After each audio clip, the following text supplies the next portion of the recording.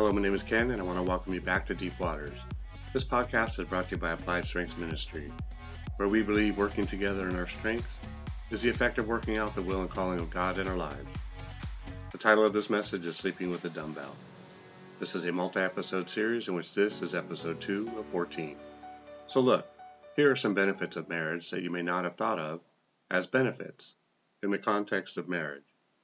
Doesn't it state in Ecclesiastes 4:9, two are better than one, because they have a good reward for their labor? Or in Amos 3:3, can two walk together unless they are agreed? And in Matthew 18:20 it states, for where 2 or 3 are gathered together in my name, I am there in the midst of them. Now I know that these are not all saying the same thing, but that each is given a specific purpose. Let's look at Ecclesiastes 4:9. 2 are better than one because they have a good reward for their labor. This is a no-brainer. 2 soldiers walking together have a better chance of seeing danger than just one. Besides, a dumbbell has 2 equal sides, otherwise your muscles would grow crooked. Alright, Amos 3:3. Can 2 walk together unless they are agreed? This is why we must be in harmony in our relationship. This is why 1 crown for each spouse is sufficient, and why each crown comes with its own set of instructions. We will get into the obedience and submission shortly. Matthew 18:20. It states, for where 2 or 3 are gathered together in my name, I am there in the midst of them. Isn't this why we do anything, Christian? To know God? To have Him in the midst of us for all time and eternity? Have we not had our fill of life without Him? Don't ever forget what He has rescued you from. If you do, you will also try and run and or control your marriage until it too is a disaster, which is what your life was prior to God calling you to Him. Okay, so it sounds like we have gone, but nope, here we go. Pre-marriage word of caution, the switch. I always thought it strange that men had this drive for intimacy which never seemed to be long satisfied, and that it was always on the increase, and though you've had your fill of love for the evening, the next night or two, it was as if the evening had never taken place. We have deer on the property we live on, and without fail, every year the bucks would show up and persist in breeding to the snapping of their horns in battle, which did not deter them at all. We are not animals, and I speak from my experience, which is but a small representative sample of men. Surely others may have had different experiences. So what happened?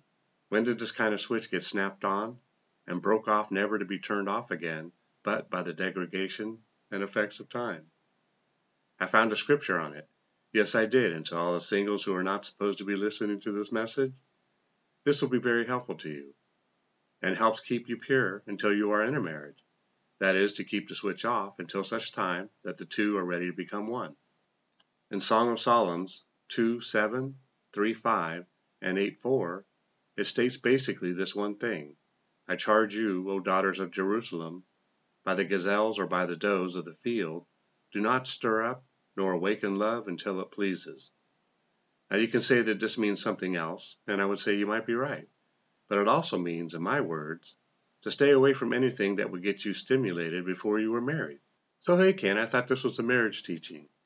Nope, it's what I said it was in the beginning, and so I continue to travel down the singles road, as there are a few who would even broach this topic in church, for fear that someone may actually have a need for the information. Actually, the devil doesn't want Christians to be as comfortable talking about sex as he is. This churchy cultural identity leaves the devil almost completely uninhibited and or unrestrained in his attack. I'm equipping, so let's equip together. Some social media content, TV content, some billboards, some music, the way some dress, act, behave, the Jezebel spirit behavior, which pushes for promiscuity and the acceptance of wild and unimaginable lust journeys. The list is endless, and why is a question that should move every man and woman to action, so as to avoid any of this stuff being imparted into your mind and hearts. Why is intimacy so corrupted and attacked? Of all the things that sell, why does sex or things associated with it sell? Sex in and of itself sells itself. It's crazy, but we have found a way to corrupt the most wonderful gift of God. This should humble the best of us. For you singles, this is an area of your life that requires the most amount of your discretion. Not thinking about it all of the time, this would not totally be normal, but sex is something spiritual and is designed to ultimately lead That is, in the end, with the blessing of children. Of this one thing I have read about sometime in 2020, and that is that God has given us the ability to give birth to something that will last forever. I speak about this in another message, but it warrants some mention here. It is important to God, so much so that He gifted us with the ability to partner in creating something eternal, something that will live forever. Think about it. When we cut short the life of an eternal being, we are simply stealing its time to live and serve God on earth, if that is in fact why it was heading down here through you. That's a major wow. Okay, but back to back and speaking about the thousands of things we should avoid so as to not flick the switch. There is a greater tragedy which occurs throughout the planet every day, and it is an unfortunate mess and can easily turn on the switch in another prematurely. It's more than rape, incest, child abuse, sex trafficking, selling your child into the sex business, being a child molester. Nope, it's more than just these violations. You took away, in performing these acts or causing them, the privilege of an individual to get to turn on their own switch in the appointed time. You rob them of their virginity and innocence. This is not to say of the many, many issues that arise from these events, many of which are reoccurring over and over again until a suitable replacement can be found, discarding human as they no longer suit the suitor. I say only one thing to all of you, and that is, you have to apply Scripture to these issues so that you can walk free. And yes, it may be, nope, it will be an uphill battle, but nonetheless you must battle. If Jesus took your sins to the cross, He also took theirs. Satan violated Eve from the beginning and hasn't stopped at her. He has gone after her offspring as well. But as hard as it is to believe, depending on where you are at in your journey of another switching your switch, your Christianity is much larger, your purpose much larger, your calling much larger. King Solomon states it clearly. Ecclesiastes 9:2. All things come alike to all.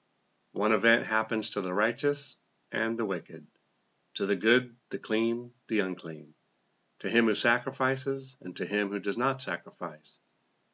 As is the good, so is the sinner. He who takes an oath is he who fears an oath. And besides this piece of knowledge, which seems to allude to the fact that the world sucks in its present state, Jesus Himself gives us the opportunity to decide if the event, the unthinkable event, will work to the good of us or to the end of us. Romans 8:28. And we know that all things work together for good to those who love God, to those who are the called according to His purpose. You can't struggle with unforgiveness and say that you love God at the same time. This is an oil and water saying. It won't work. I know, it just isn't that easy, saith you. I agree emphatically, for I too am a victim of a pre-switcher which changed the course of my life.